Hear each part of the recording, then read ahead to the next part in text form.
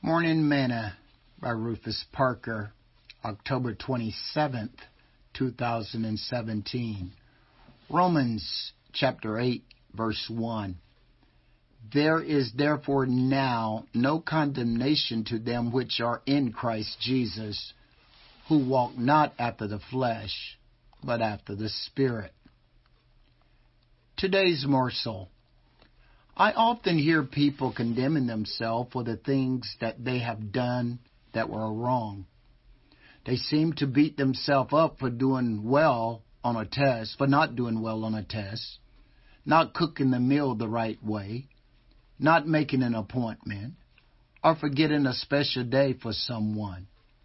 The list goes on and on. Paul says that there is no condemnation to them which are in Christ Jesus, who walk not after the flesh, but after the Spirit. Jesus makes a way of escape from this avenue of condemnation. This does not mean that sin in believers is not to be condemned, because Scripture teaches otherwise.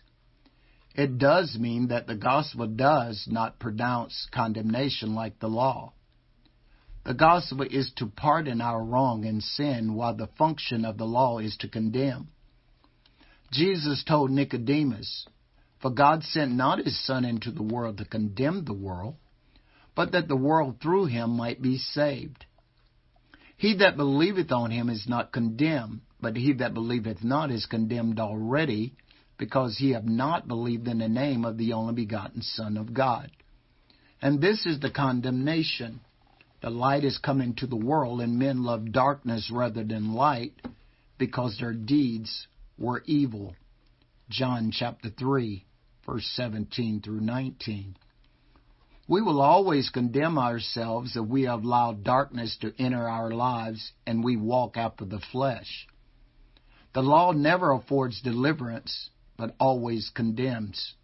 But the gospel, which is Jesus Christ, frees us from condemnation and make our souls free. Sing this song.